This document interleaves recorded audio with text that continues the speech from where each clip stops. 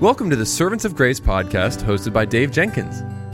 Our podcast exists to provide trustworthy expository messages through the Bible and faithful answers to your theology questions. Now, for today's episode, let's join our host, Dave Jenkins. Welcome back to the Servants of Grace podcast and to our theology segment. We have a great question today, and the question comes in from one of our listeners, and they ask this: what are the incommunicable attributes of God?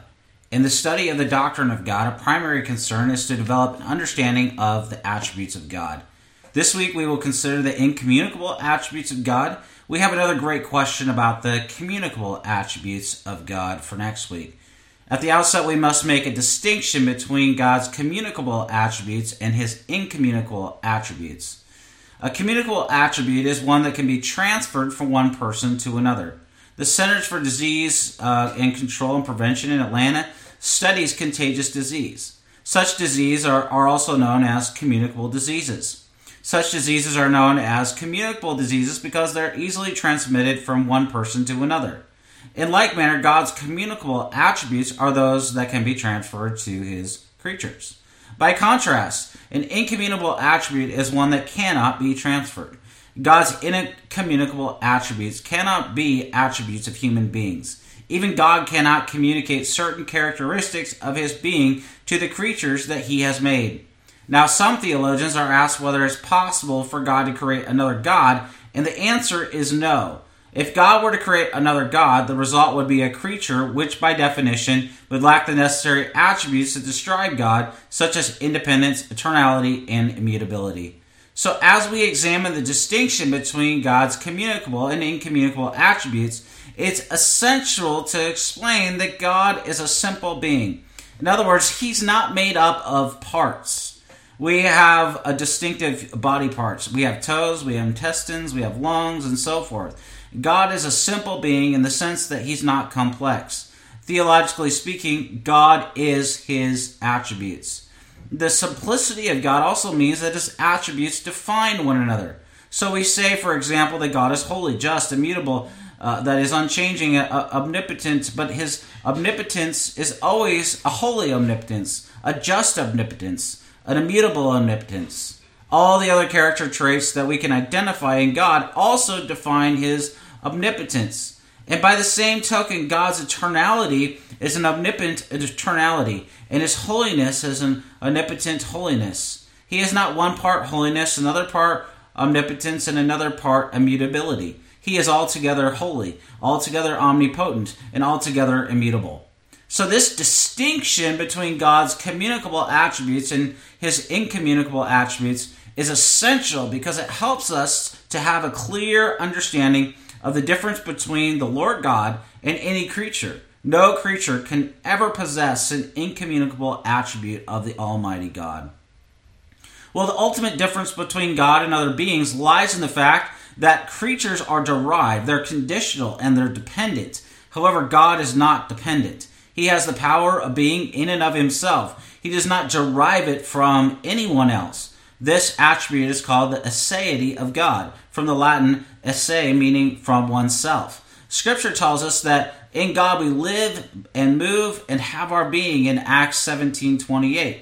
But nowhere are we told that God has being in man. He has never needed us to survive or to be. And yet we cannot survive for an instant without the power of his being upholding our being. God created us, which means that from our very first breath, we are dependent upon the Lord for our very existence. You see, what God creates, he also sustains and he also preserves, and so we're dependent on God at every point and at every juncture for our continuing existence as we were for our original existence. And this is the supreme difference between God and us. God has no such dependence on anything outside of himself.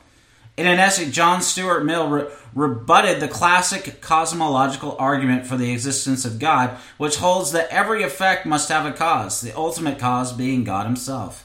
And Mill suggests that if everything has to have a cause, then God has to have a cause. So to carry the argument all the way through, we cannot stop with God, but we have to ask who caused God. Bertrand Russell was convinced by the cosmological argument until he read Mill's essay. The argument Mill put forth was an epiphany for Russell, and he used it in his book, Why I'm Not a Christian. But Mills was wrong. His insight was based on a false understanding of the law of causality. The law affirms that every effect must have a cause, not that everything that is must have a cause. And so the only thing that requires a cause is an effect, and effect requires a cause. And so by definition, because that is what an effect is, something caused by something else. But what does God require a cause? Well, he doesn't.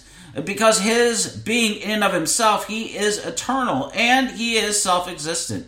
And so the aseity of God is what defines the supremacy of the supreme being.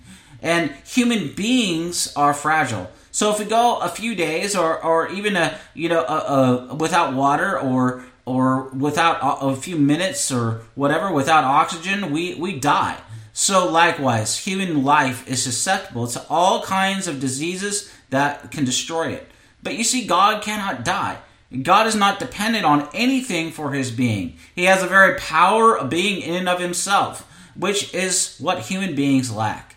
We wish we had the power to keep ourselves alive forever, but we do not. We're dependent beings. God and God alone has aseity.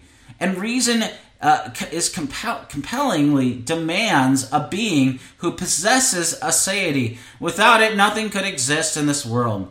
There never could have been a time when nothing existed, because if there ever was such a time, nothing could exist now. And those who teach that the universe came into being 17 billion years ago, they think in terms of self-creation. That's nonsense, because nothing can create itself. This fact that there is something now means that there always has been something. A blade of grass screams the aseity of God. The aseity of God is not the grass itself. Aseity is an incommunicable attribute. God cannot impart his eternality to a creature, because anything that has a beginning in time is by definition not eternal.